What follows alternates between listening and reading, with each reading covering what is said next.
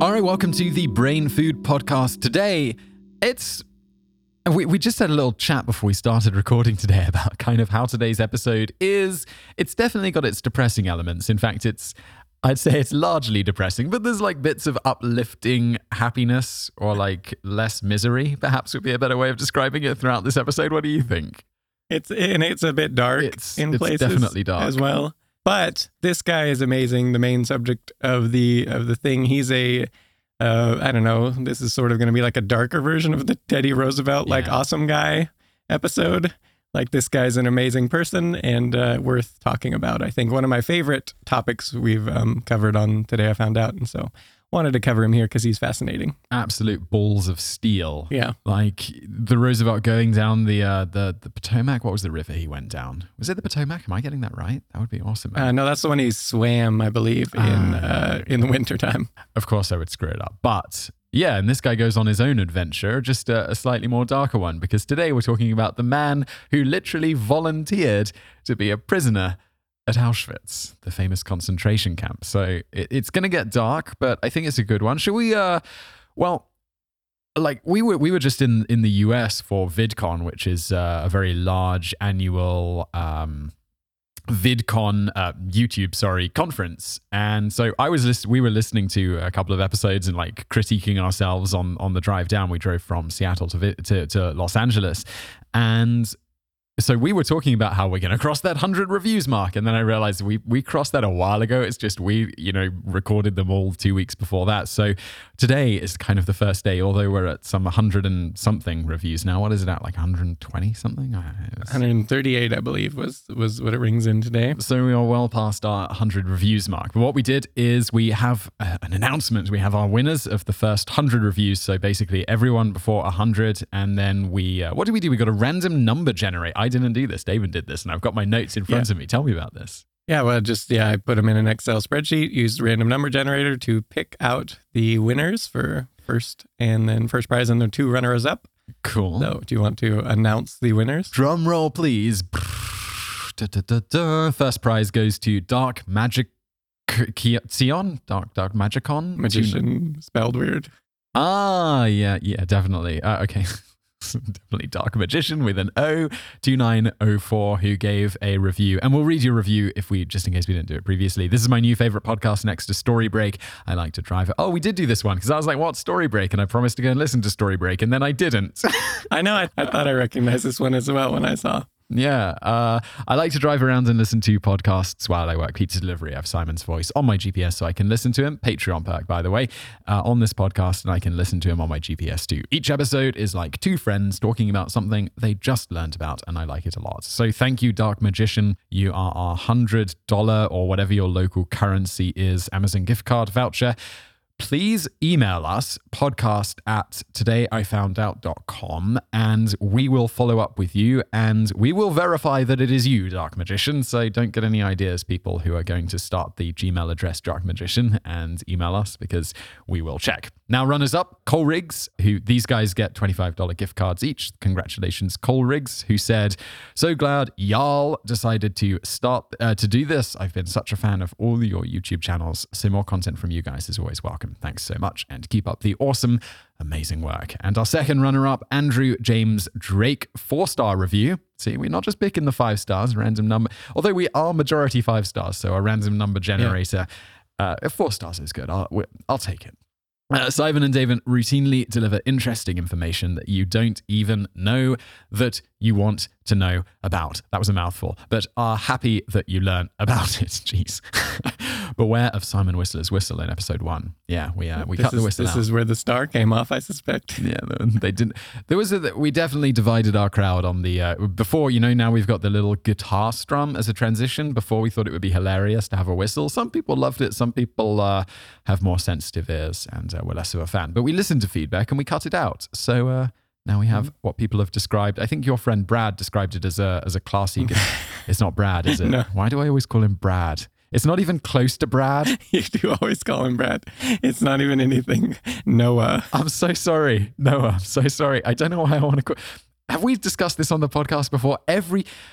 I don't know Noah. I've never met Noah. I have had no communications with Noah. And for some reason in my mind, I have it locked in on the fact that his name is Brad. Apologize, Noah. Thank you for all your useful feedback in private about the podcast, Noah. And I promise I'll try and get your name right in the future.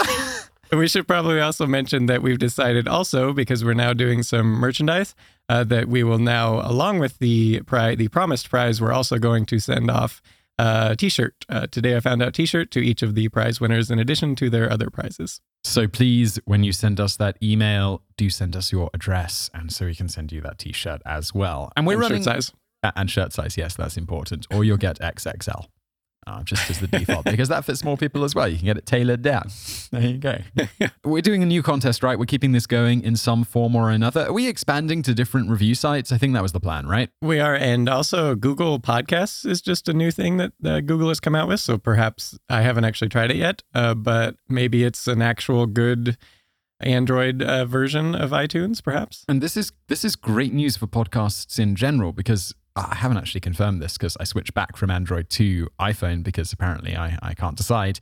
Is that now a default app when you get Android? Because I feel that's one of the reasons why iPhones dominate, because they have that podcast app built in when you get the phone. I believe it will be. It's not, I don't think in the current versions, at least I had to actually manually download it. So, but new phones, I presume it will be default built in. So Google Podcasts. Also, we want to extend it to people on Spotify, Stitcher, and Castbox. So any of those, plus any new iTunes, will be included in the next contest. I'm going to add on to there Podcast Addict, because that was the app I was using. I've never heard of that one. That was the app I was using when I was on Android, and it was the only one I found halfway, good. I wasn't a big fan of Stitcher. Okay.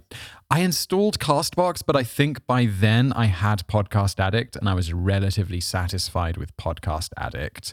Didn't get on with Stitcher. Mm-hmm. Google Podcasts didn't exist, and Spotify doesn't have all the podcasts that I want to listen to because they're quite selective.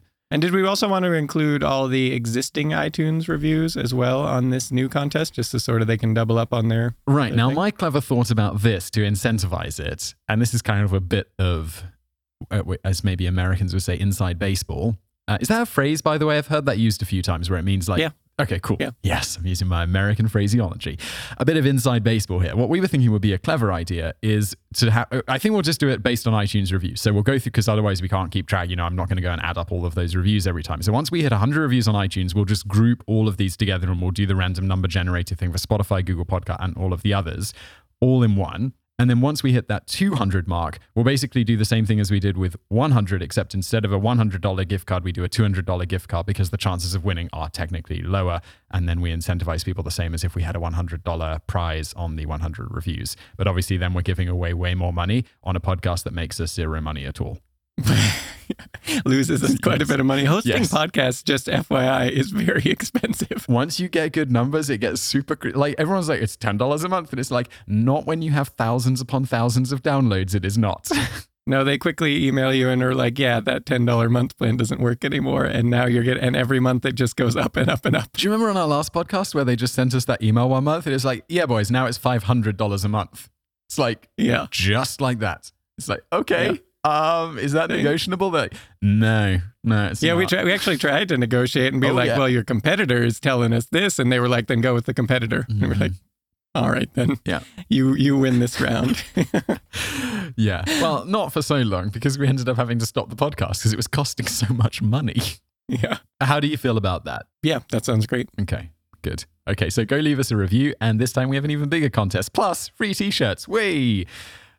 So should we do 200 and then 25 and 25 again? Sure, and free t-shirts. And free t-shirts. Don't forget those free t-shirts. Oh, and on that note, Go check out our merch store. We have a merch store now on Teespring. Yep. And you can probably find it the best way. I should put a link to it on Today I Found Out. That's something I should have done on day one. So I'll do that. So just go to Today I Found Out and you'll find a link to it. T-shirts, hoodies. What else is on there? There's a bunch of stuff. Mugs. And we got different designs too, not just Today I Found Out logo stuff. We got like the According to Chemistry, Alcohol is a Solution one. We got the I Heart Nerds, which I really like that design a lot. Brain Heart, right? Yeah, Noreen from Picture the Recipe actually made that one, if memory serves.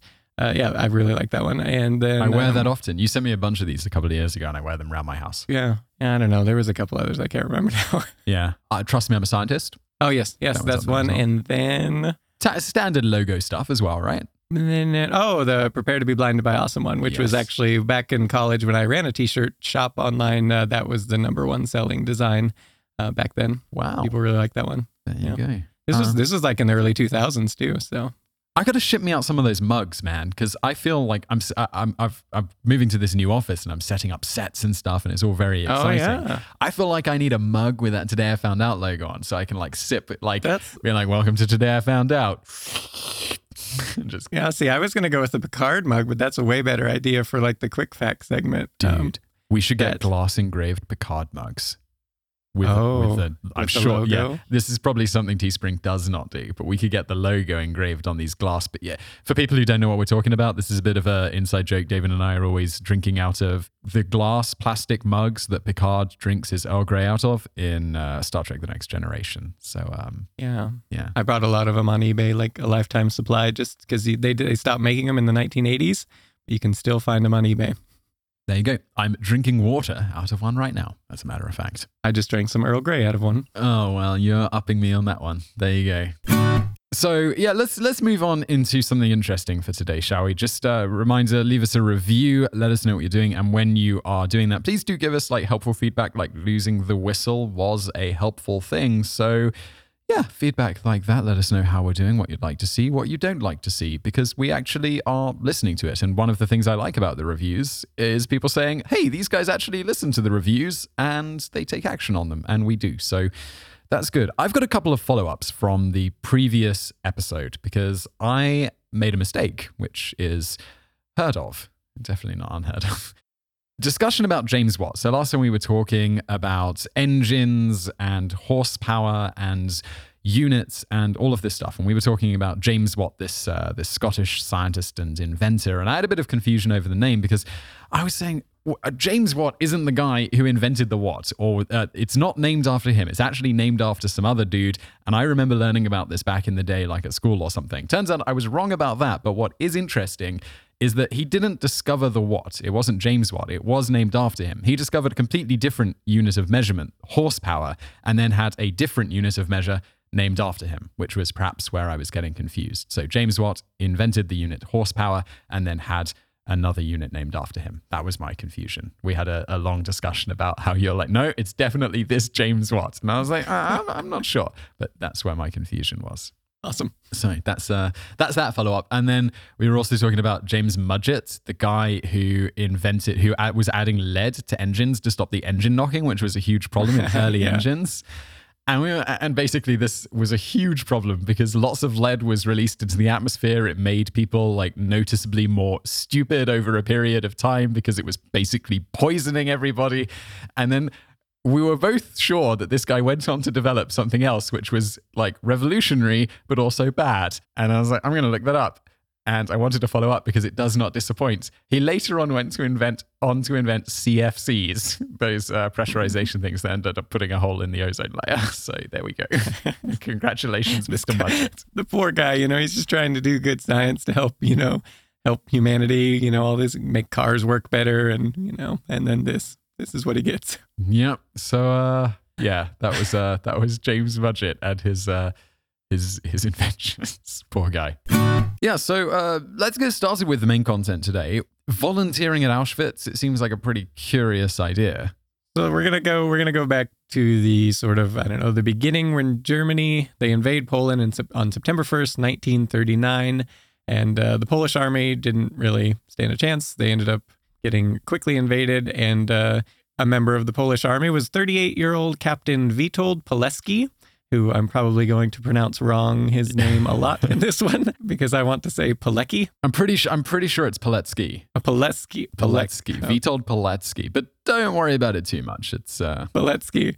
All right, so he had actually fought in World War I and also during the Polish-Soviet War, so he was kind of a veteran at this point. Yeah. And about 38 years old, as I was saying. And so, and this was not a good time for Poland because not long after this happened, German invades. A couple weeks later, just a couple weeks, the Soviets do the same thing on the other side of the country, and they invade, capturing, I believe, something over 100,000 or something Polish people, of which specifically, I believe, it was about 20,000, I think, if I remember. I think that was supposed to be 20,000 officers.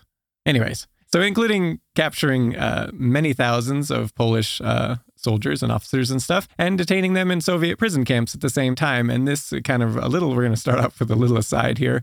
So Stalin, at this point, decides they're just going to execute all the Polish officers, just dump them in mass graves.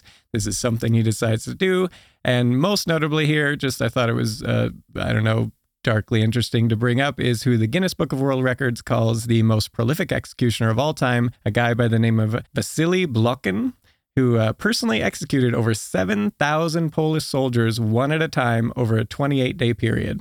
Which is just insane. I'm vaguely familiar with this story, and it's just like wild. Just so many people. Even like the mechanics of how do you kill that many people in that short a time, one person doing it? And it was I don't know how much detail we want to go into, but I mean, I'll just sum it up to say it was a bullet to the back of the head after a little signing of some paperwork to verify identity. And they had quite a good system at cleaning the area and then bringing the next person in. And he just would shoot them. And he even picked his revolver based on one that would have the least recoil, so it's hurting his wrist less over time. And he was doing something like, I think it was one every 3 minutes for 28 straight days, other than when he slept and ate and all that sort of business. So yeah, this guy, this is what he did. And this for his work here, he got the Order of the Red Banner, which was for people who displayed exceptional courage, self-denial, and valor during combat. Normally was that award. But anyways, this guy, he ended up going on to execute thousands more as well. This was just this particular 28-day period was just his little his record. His record there. And then, so yeah, on the plus side, I guess, he later would commit suicide after, drinking. He was kind of an alcoholic later in life, as you would be, I imagine, if that was your job. And yeah, and he got stripped of all his medals and all that when Stalin went away. And so, yeah. Because they had that whole process of de-Stalinization and stuff. Yeah. I get the feeling, though, if you're a guy whose job it is to execute 7,000 people and you end up doing it by hand, I'm like, it's more than just your job description there. Something's up with you, because I think there's a point. If someone said, you're going to execute 7,000 people by putting a bullet in their head, I'd probably put a bullet in my own head. I wonder, would he have had the choice? Like, if he said, no, I'm not going to do it, what would happen to him? Well, personally, yeah, it's interesting. I don't think I could kill 7,000 people, or maybe I'm just being naive. No, it seems it's a crazy, weird situation. I don't know. Yeah, this guy, crazy. But anyways. I was reading it and I was kind of like, when he becomes an alcoholic and kills himself, I'm like, good. Yeah, cool. I'm completely all right with that. Like, I rarely think that, but I'm like, all right. It's unfortunate. It would be interesting just to sort of read his perspective on it. Like, was he this sort of I don't know, I mean, we might consider evil person, for lack of a better word, or was something, I don't know, was he forced? What interesting to hear his thoughts on it, just to read. But obviously that I should mention that coming back to Poland and all that, when soon enough Stalin ended up allying with Poland when the Germans attacked Russia. And so at this point, the Polish were like, where's all our POWs? Like, you're releasing many thousands of them, but where's the rest?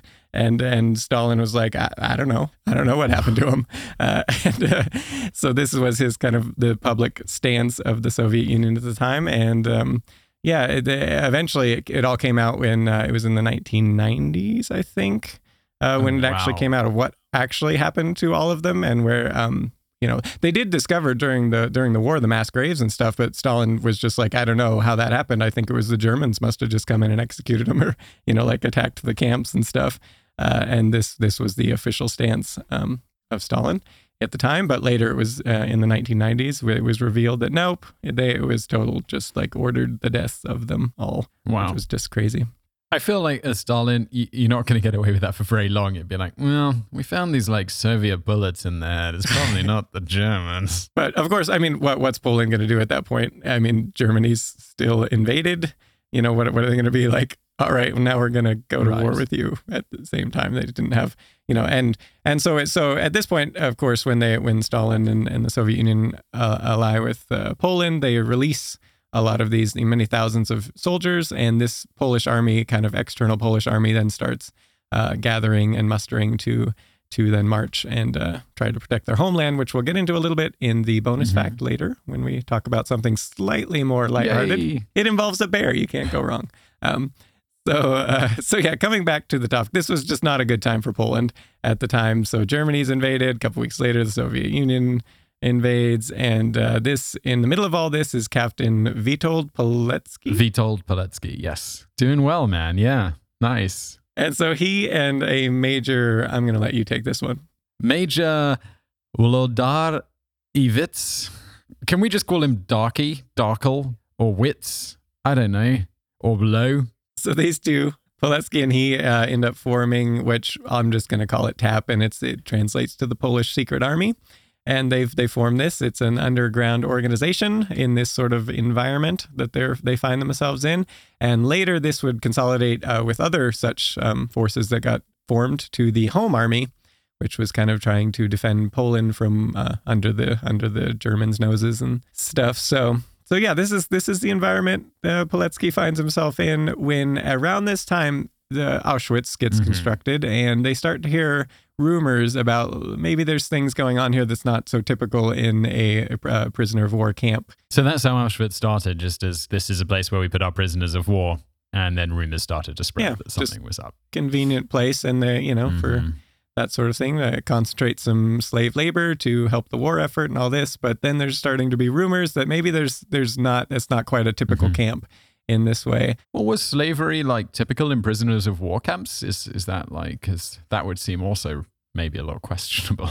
I'm not actually, to be honest, I'm not actually sure if on the Allies side that was. If it was, it's probably not something they're teaching in history, in our history anyway. I'm going to add that to the follow-up but definitely for the next episode. We'll tell you about slavery in POW camps.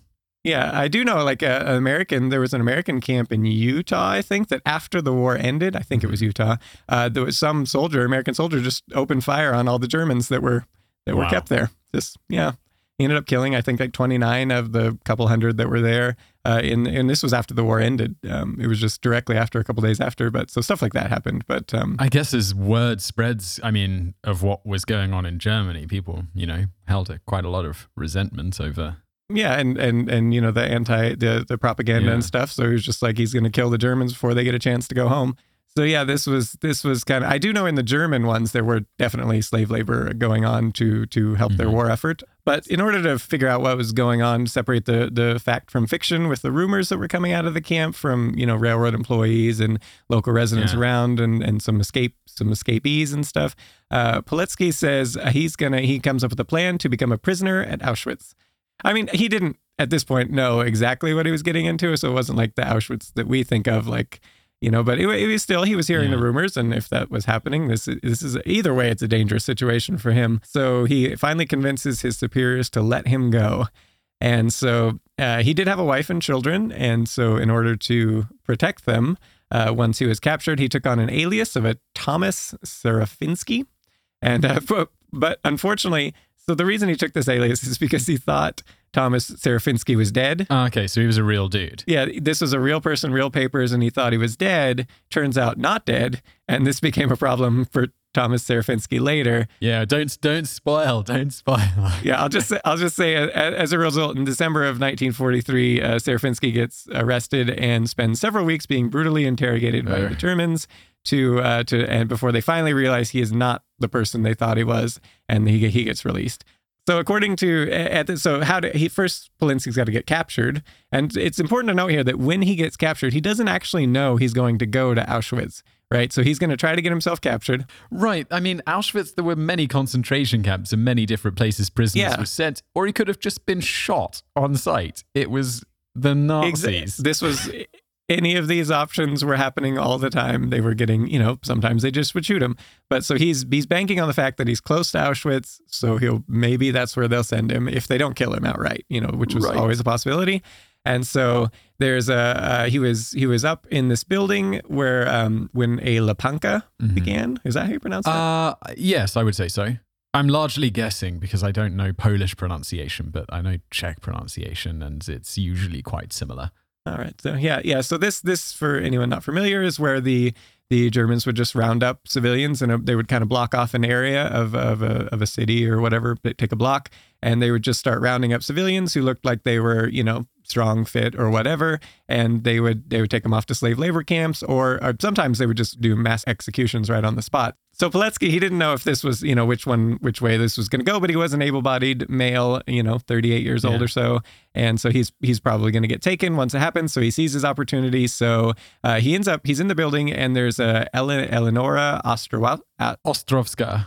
When they're rounding these people up, is this Nazis targeting like Jews or gypsies in Poland, or is this just, hey, we're just going to take this block of civilians in a city and send them off to slave labor? It can pretty much be either. I'm pretty sure. I think in these specific cases, they were really just looking for able-bodied people to help with the war effort. They needed to make, bullets, and they needed to make all sorts of supplies, and they, the labor force at home wasn't sufficient, and slave labor is way cheaper. And so they would just, they have this huge populace at their disposal. So this was a thing they would do. So instead of hiding, she says, Witold rejected these opportunities and didn't even try to hide in my flat. Yeah, so and then soon after, a German soldier came knocking on her door when he was in there, and he just whispered to her, report that I fulfilled the order. Then he opened the door, stepped out, and was, happily taken by the soldier to whatever fate would, whatever camp, whether they execute him, whatever. This guy's already been in 2 wars for Poland. And he's like, I'm going to get right in with one of these Lepankas where they just round people up and either kill them or send them off to slave labor. This is crazy. Yeah. This dude's a hero. Yeah, totally. And it gets better. As you also sort of later, as we'll talk about sort of his personality at the end of and his thought process on this. He was also a guy with a great moral center. Yeah, I know. It's like, I know the end of this story because I've read the notes, but I'm like, this guy's already a hero. Yeah, he's pretty amazing. And at the same roundup, there was actually about 2,000 other Poles that also got rounded up on this day. It was September 19th, 1940 for reference here. So he's willingly surrendering and just hoping he'll be sent to Auschwitz, which is probably the only person ever thought, on the prisoner side anyway, that's like, yes, I'm getting sent to Auschwitz. So just on that date, September the 19th, 1940, so this is like Auschwitz early days. Auschwitz hadn't been around for a while, so already rumors were starting to circulate. And I know that Auschwitz got a whole lot worse as time went on, so he really didn't know what he was getting into. Yeah, not exactly. And he actually lamented later he would write a letter and say and during the roundup, he's looking at this and he's just seeing all his fellow Poles, about 2,000 of them, getting rounded up, and with the relatively smaller number of soldiers doing the rounding up. And he later would write lamenting of the behavior of his fellow countrymen during the roundup. What really annoyed me the most was the passivity of this group of Poles. All those picked up were already showing signs of crowd psychology, the result being that our whole crowd behaved like a herd of passive sheep. A simple thought kept nagging me. Stir up everyone and get this mass of people moving. Yeah. But as his mission was to get in Auschwitz, he did none of that and ended up actually being sent to Auschwitz, which was what he had hoped for. So, he later describes his experience upon arrival. We gave everything away into bags to which respective numbers were tied. Here our hair of head and body were cut off, and we were slightly sprinkled by cold water.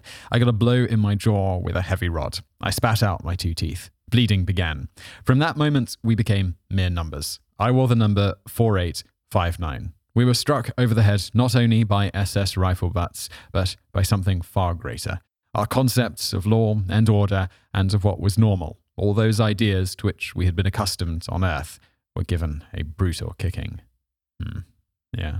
Yeah. So when he first gets in there, besides the treatment that was a little more brutal than you might normally anticipate getting captured like that. Yeah. So he also notes that he was noticing it's not normal because, for one thing, the lack of, prison camps aren't exactly known for their great food, even in the more civilized prison camps. Yeah. But this one, it was the extreme lack of food given to the prisoners, which in his estimations where he figured, he actually calculated it was probably in such a way that people would live for maybe around 6 weeks, give or take, depending on, given the labor they were asked to do and these sorts of things.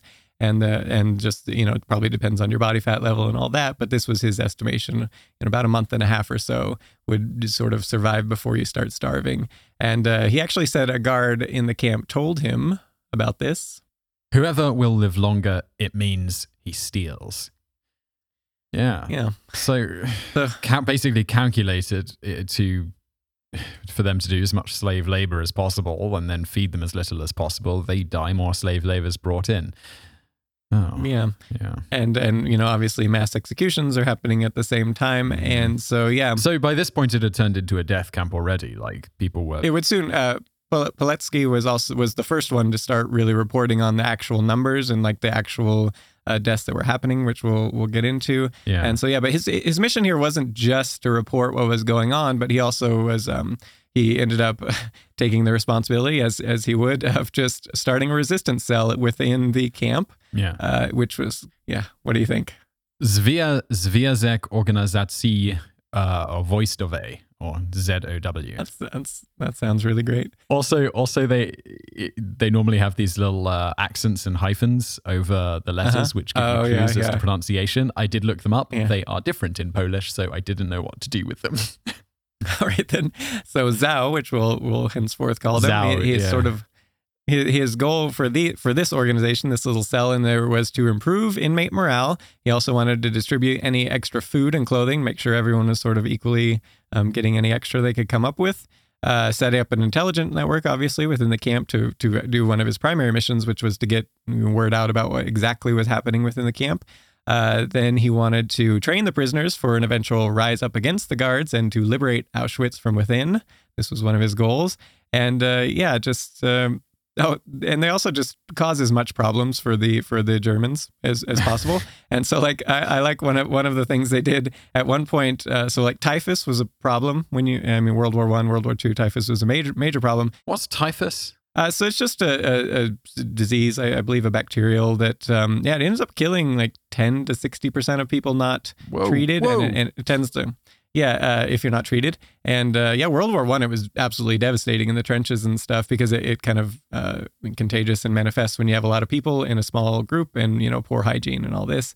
And it was actually the thing that killed Anne Frank and her sister Margot as well. Really? Were victims. Yeah. So in World War I, 4 million Polish people were actually infected with it, and hundreds of thousands of deaths and all that. Lord. But it was also a problem in World War II, and as you might imagine, in Auschwitz, because a lot of people in a small area.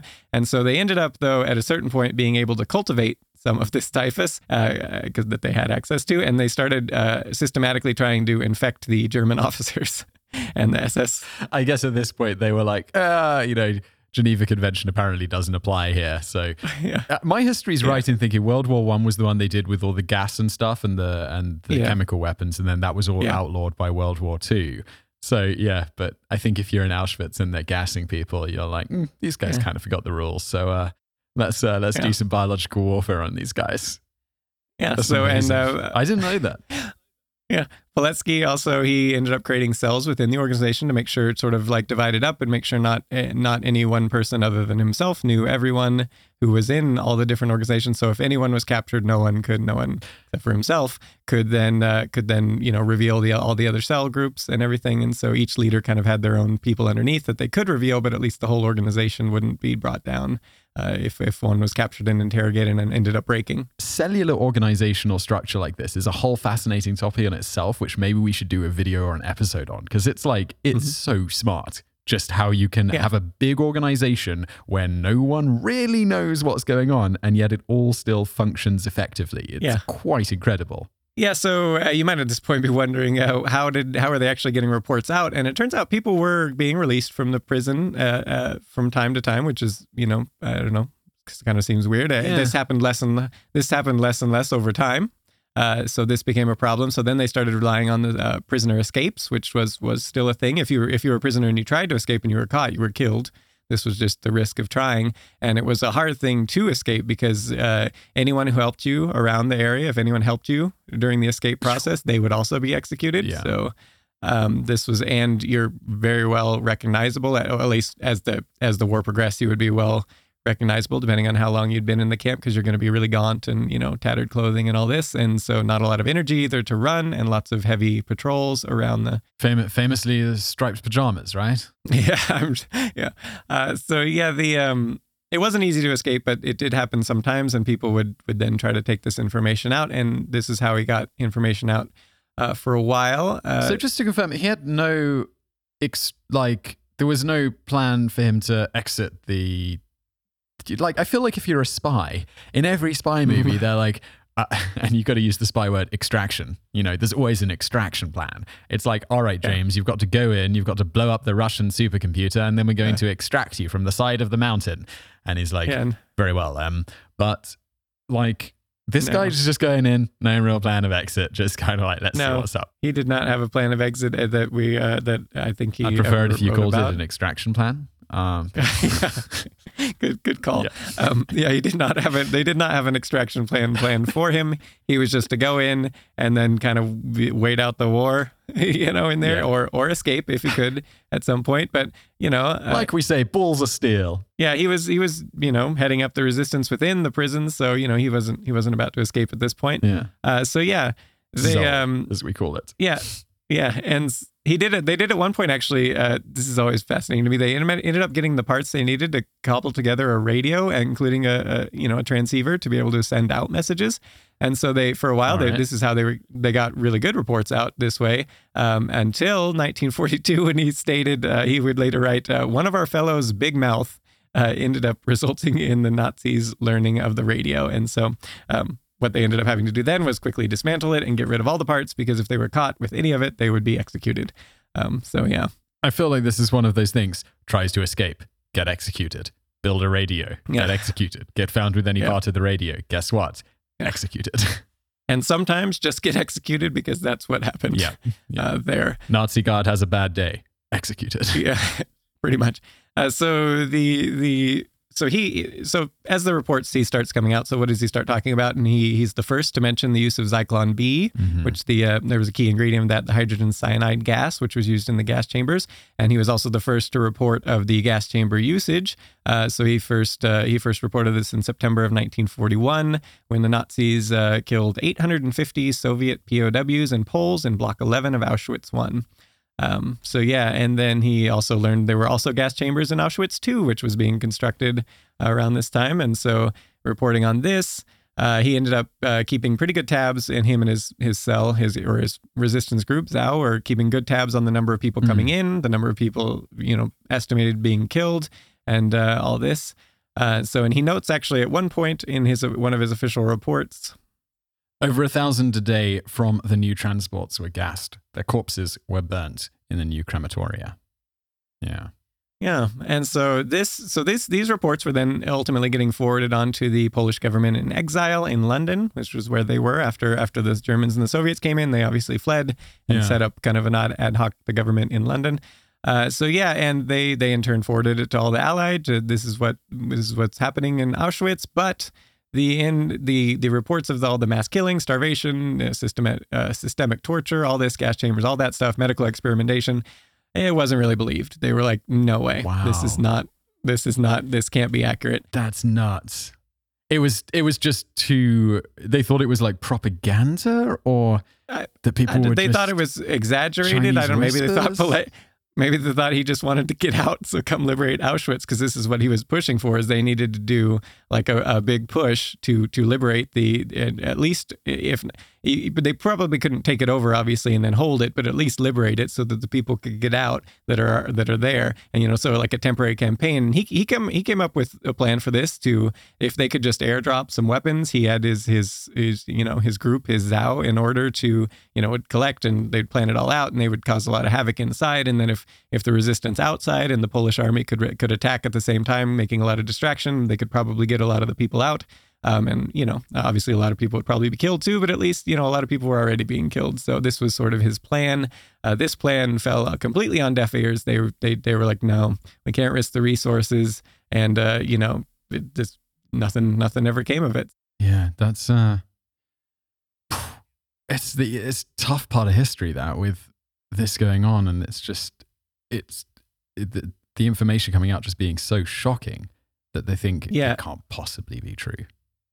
Yeah, and so at this sort of things come to a head for Pilecki himself in 1943 when the Zhao resistance members started to get they were pretty the SS were systematically just trying to eliminate them. They were tracking him down, interrogating him, trying to find as many of the cell members. And at this point, he had not been yet implicated, so he was still in the clear. But it was only a matter of time, obviously, before his name would come up in some torture or whatever. So he's at the same time thinking, all right, no one's listening to me. I need to go tell them in person. So he then is going to risk his own execution here because, he's probably going to die anyway if he stays much longer to try to escape. So he ends up looking for his opportunity to try to escape. And he gets it when he gets assigned with 2 others to a night shift at a bakery, which is outside of the camp's perimeter fence. That seems risky. Like, if with all of this stuff going on, I'd be very, very worried about leaking information, although apparently I didn't really need to be because no one would believe it, about like letting people who had seen the inside of the camp ever leave its walls. I'd be very, very cautious about such things.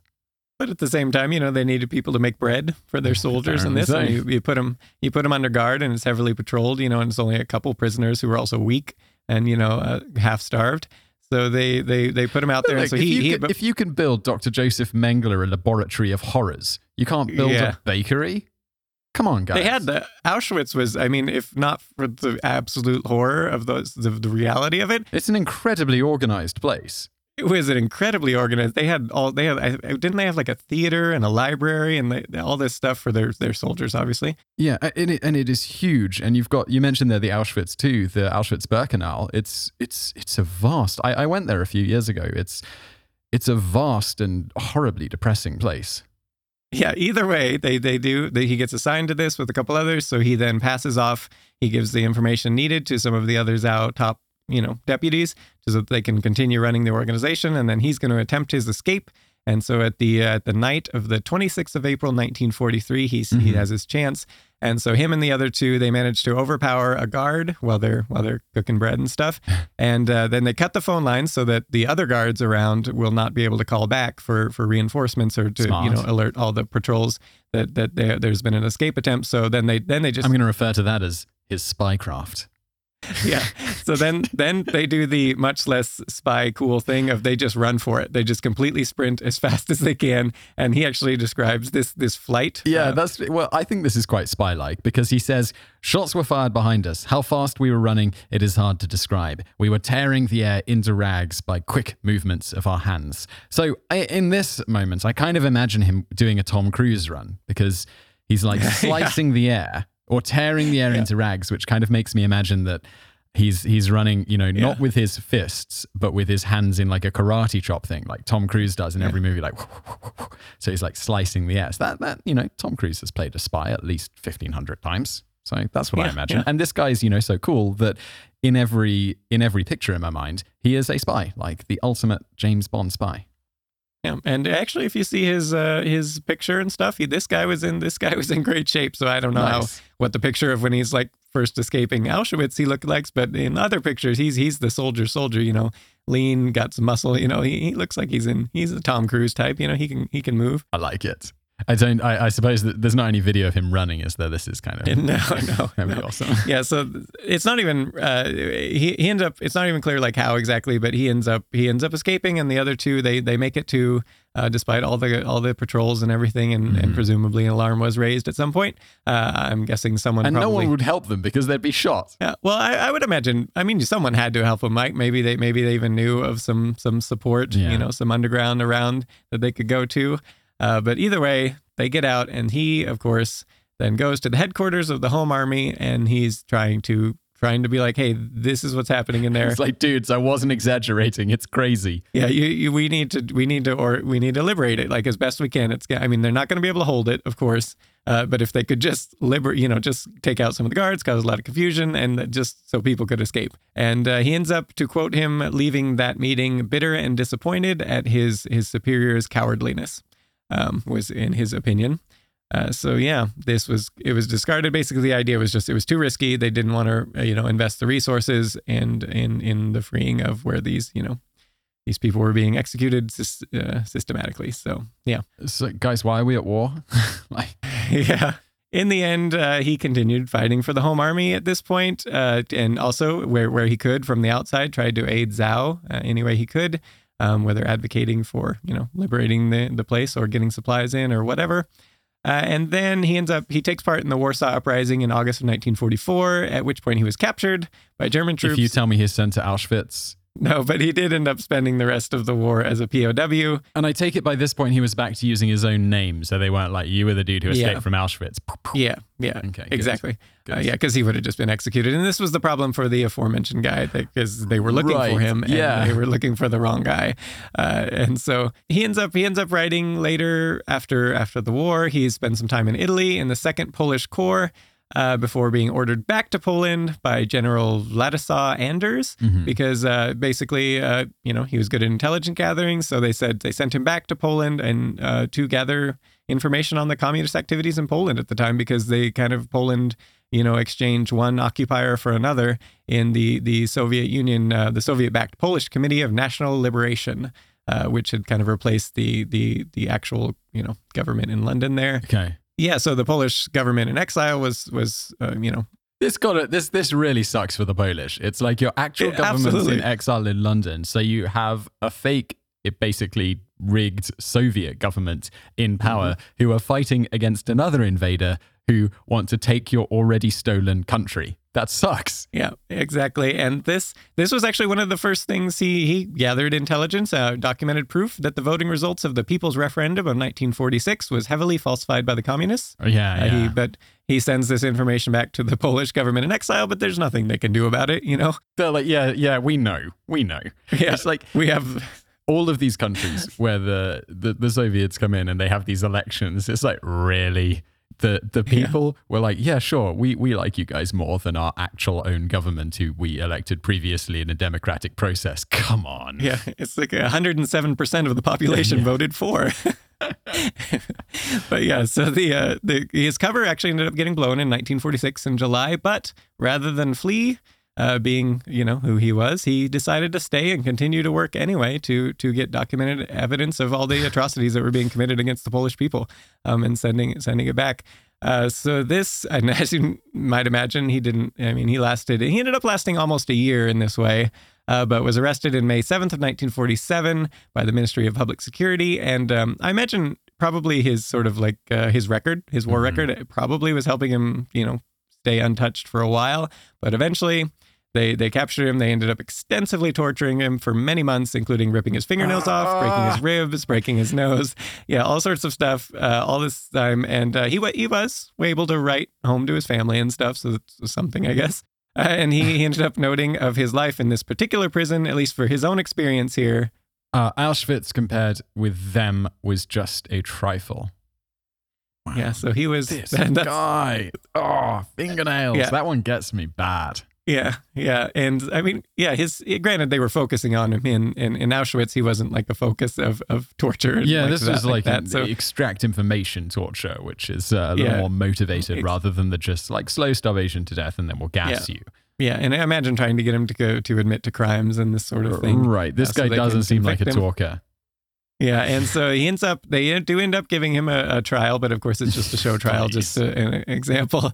Yeah, and so when he was going to be tried, there was a lot of fellow survivors of Auschwitz around who were like, hey, Prime Minister of Poland, Joseph Sienkiewicz. Yeah, sure. Why not? Yeah.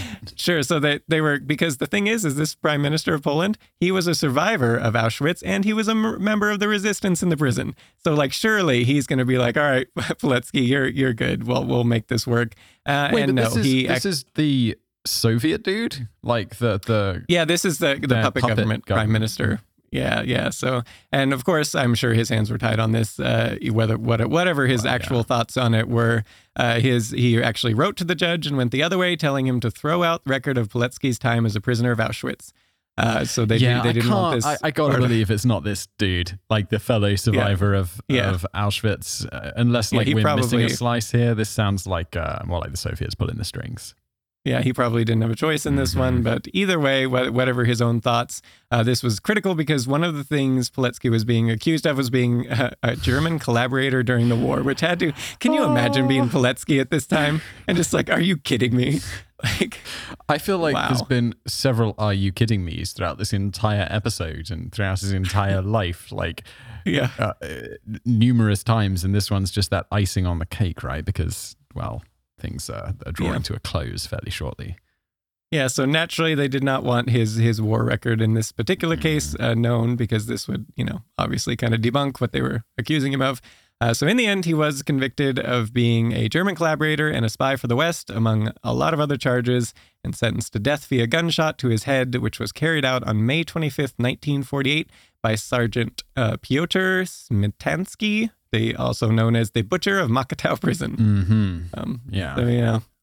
So not a happy ending for Pilecki, unfortunately. And after this, of course, his name and his many heroic acts during his time as a soldier were completely censored in Poland. You weren't allowed to mention them anywhere until 1989, when the communist Polish government was overthrown, and then his deeds were once again brought to light. And yes, his last words. Do you want to read the reportedly last words of his? Long live free Poland. Yeah. So, but real life doesn't have nice endings, does it? Not this one. And this guy, you just really wish it would for this guy, because you might at this point, like, why? He's got a wife, he's got kids. What is he doing? Especially when his cover gets blown. Why isn't he fleeing? Because he's a hero. Yeah. So despite the fact, so if we want to go to a quote by Marek Probos, who's an actor who was played Pilecki and studied him quite well for the part for the death of Captain Pilecki. He stated of kind of the attitude of Pilecki. Human beings were the most precious thing for Pilecki, and especially those who were oppressed. He would do anything to liberate them, to help them. So it's kind of just the way he's wired. Like, he's got this wife and kid, and he's already served in 2 wars, and then he's thrown into Auschwitz, and then he becomes a spy for the Polish, spying against the Soviets, and then he gets horribly tortured and killed. I mean, he'd probably do it over again. Yeah, and I think even better than the actor, of course, who didn't know him.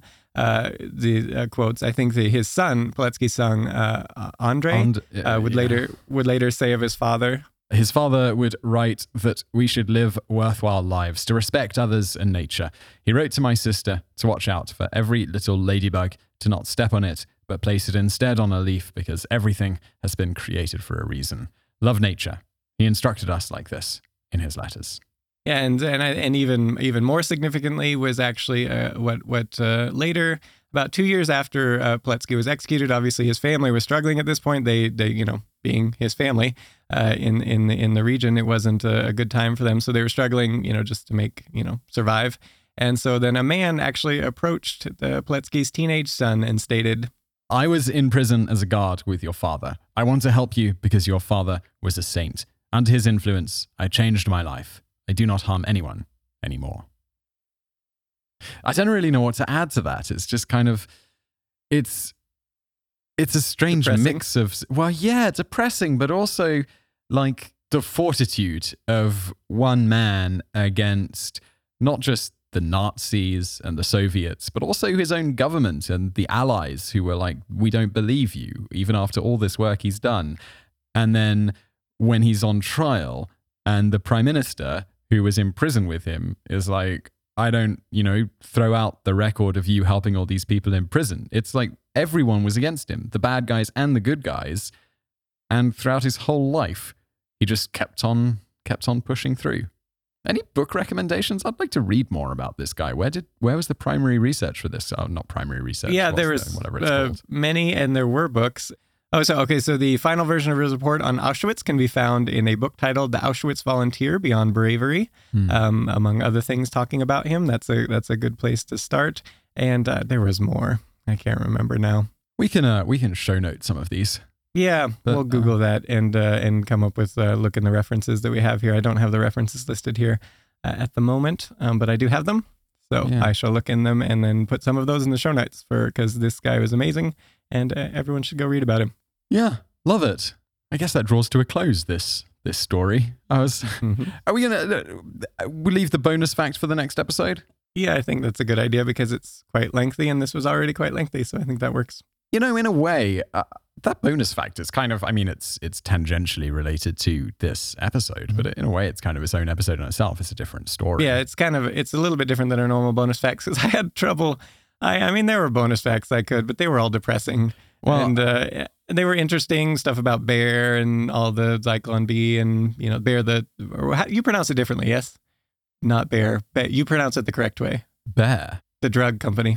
Oh, is it? I thought it was Bayer. Bayer. Or Bayer.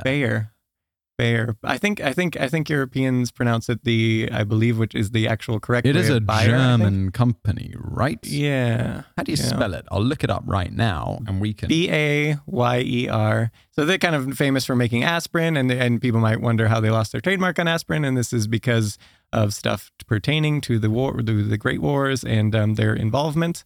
And so I had stuff like that, but it was all depressing. So I threw it all out in favor of kind of more of a standalone story of a bear in the Polish army, which is really interesting and which will be the subject of most of the subject. We'll have a little bit other as well, but of next week's episode. I looked it up. It is Bayer.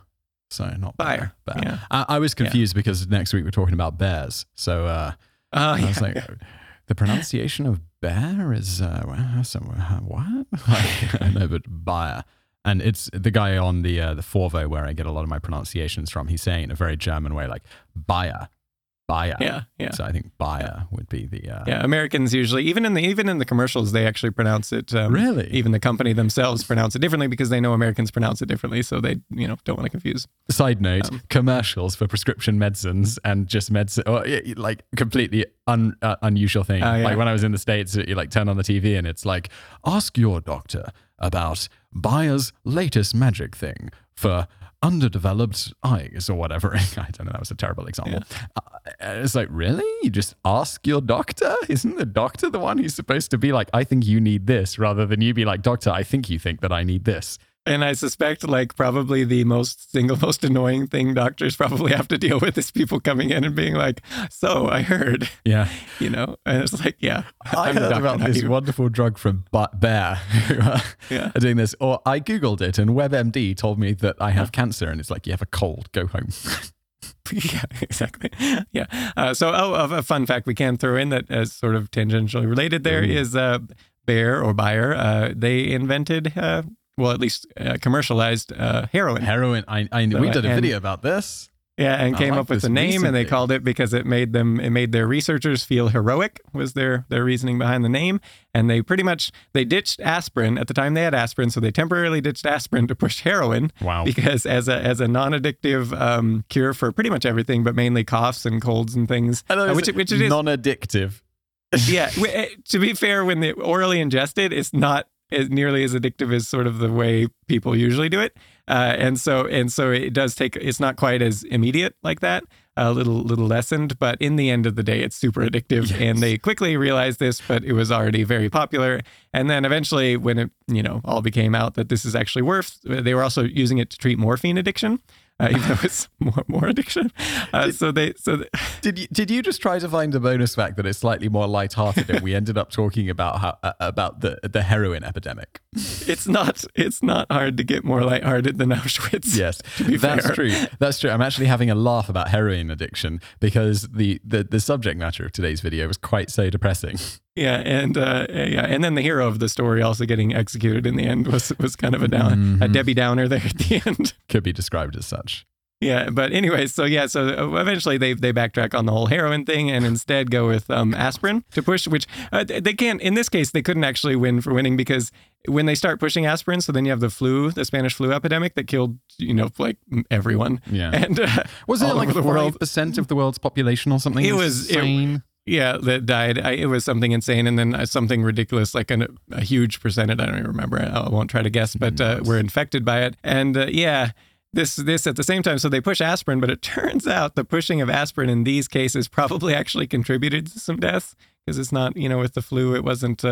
There was I don't even remember now the medical reason why, but there was a reason why aspirin was not a good choice in this case, but they were pushing it. So in this case, they actually had a sort of a good drug that was good for many things that ended up probably also not being the best for the specific thing they were pushing for at the time. Even used today, low-dose aspirin on a regular basis for stroke risk, I want to say. Yeah, I believe it's anticoagulant, right? Or yeah, like that. Yeah, because we discussed it on a previous episode about previous episode. I get so confused. Or was this a biographics video I did about Rasputin and his kid?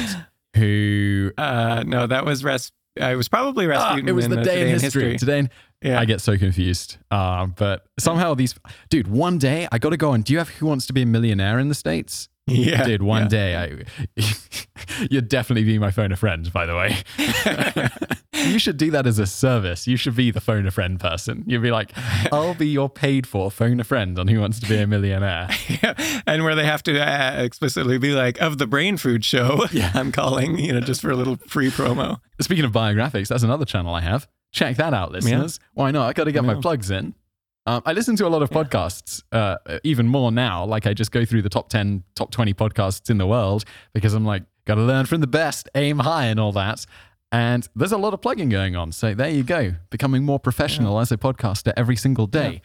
And this rambling at the end of this one, as we kind of go through some bonus facts, I think also qualifies us as professional broadcasters because there is a lot of rambling. I have a question. I have a question for all the listeners out there. So we are really bad at coming up with names, and we are wanting to launch a Today in History channel to separate it off because that seems to be the feedback and the way the algorithm is also pushing us towards. And so we don't want to call it Today in History because it's a little too generic, and it's probably already taken anyway. So we need a name. I need a name, and we have a couple options, but nothing we're too keen on. So podcast@todayifoundout.com or forums.todayifoundout.com. Let us know, dude. There was one name you came up with. I mean, to be fair, I came up with my fair share of stinkers. I just went with so many bad. I just started I had my thesaurus going and was just writing out. And yes, I did come up with some horrifically bad ones. What I don't even remember. Immemorial or something. Immemorial. And I was like, this is the worst name that I could ever think of. Or it was like Brain Food Erudition Immemorial. I'm like, great. So you put two words in there people can't spell. I may have forgotten a comma or something, but yes, there were some horrible ones in there. So bad. And there were some bad ones in there, but so we got nothing basically is what we're saying.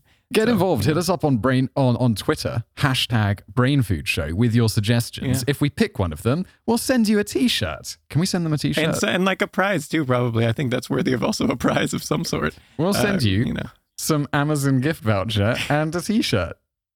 Yeah. We're just giving these away. Have an Amazon gift voucher. But yeah, that would be great because we're terrible at names. Yeah, clearly by the name of Today I found out we're terrible at names. No comments. That was your invention many years before you met me.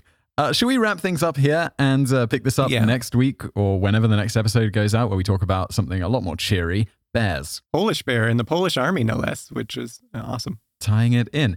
But I just said we'd finish. I saw a great poster the other day, which if we had come up with this, it would be an amazing t-shirt thing. It said, it was like, a fake warning sign. And it said, what doesn't kill you makes you stronger, except bears. Bears will definitely kill you. I thought that this was very, very funny. All right, that's it. That's Brain Food this week wrapped up, and we will see you in the next one. Not see you. You'll hear us, I think. Yeah, great. Bye.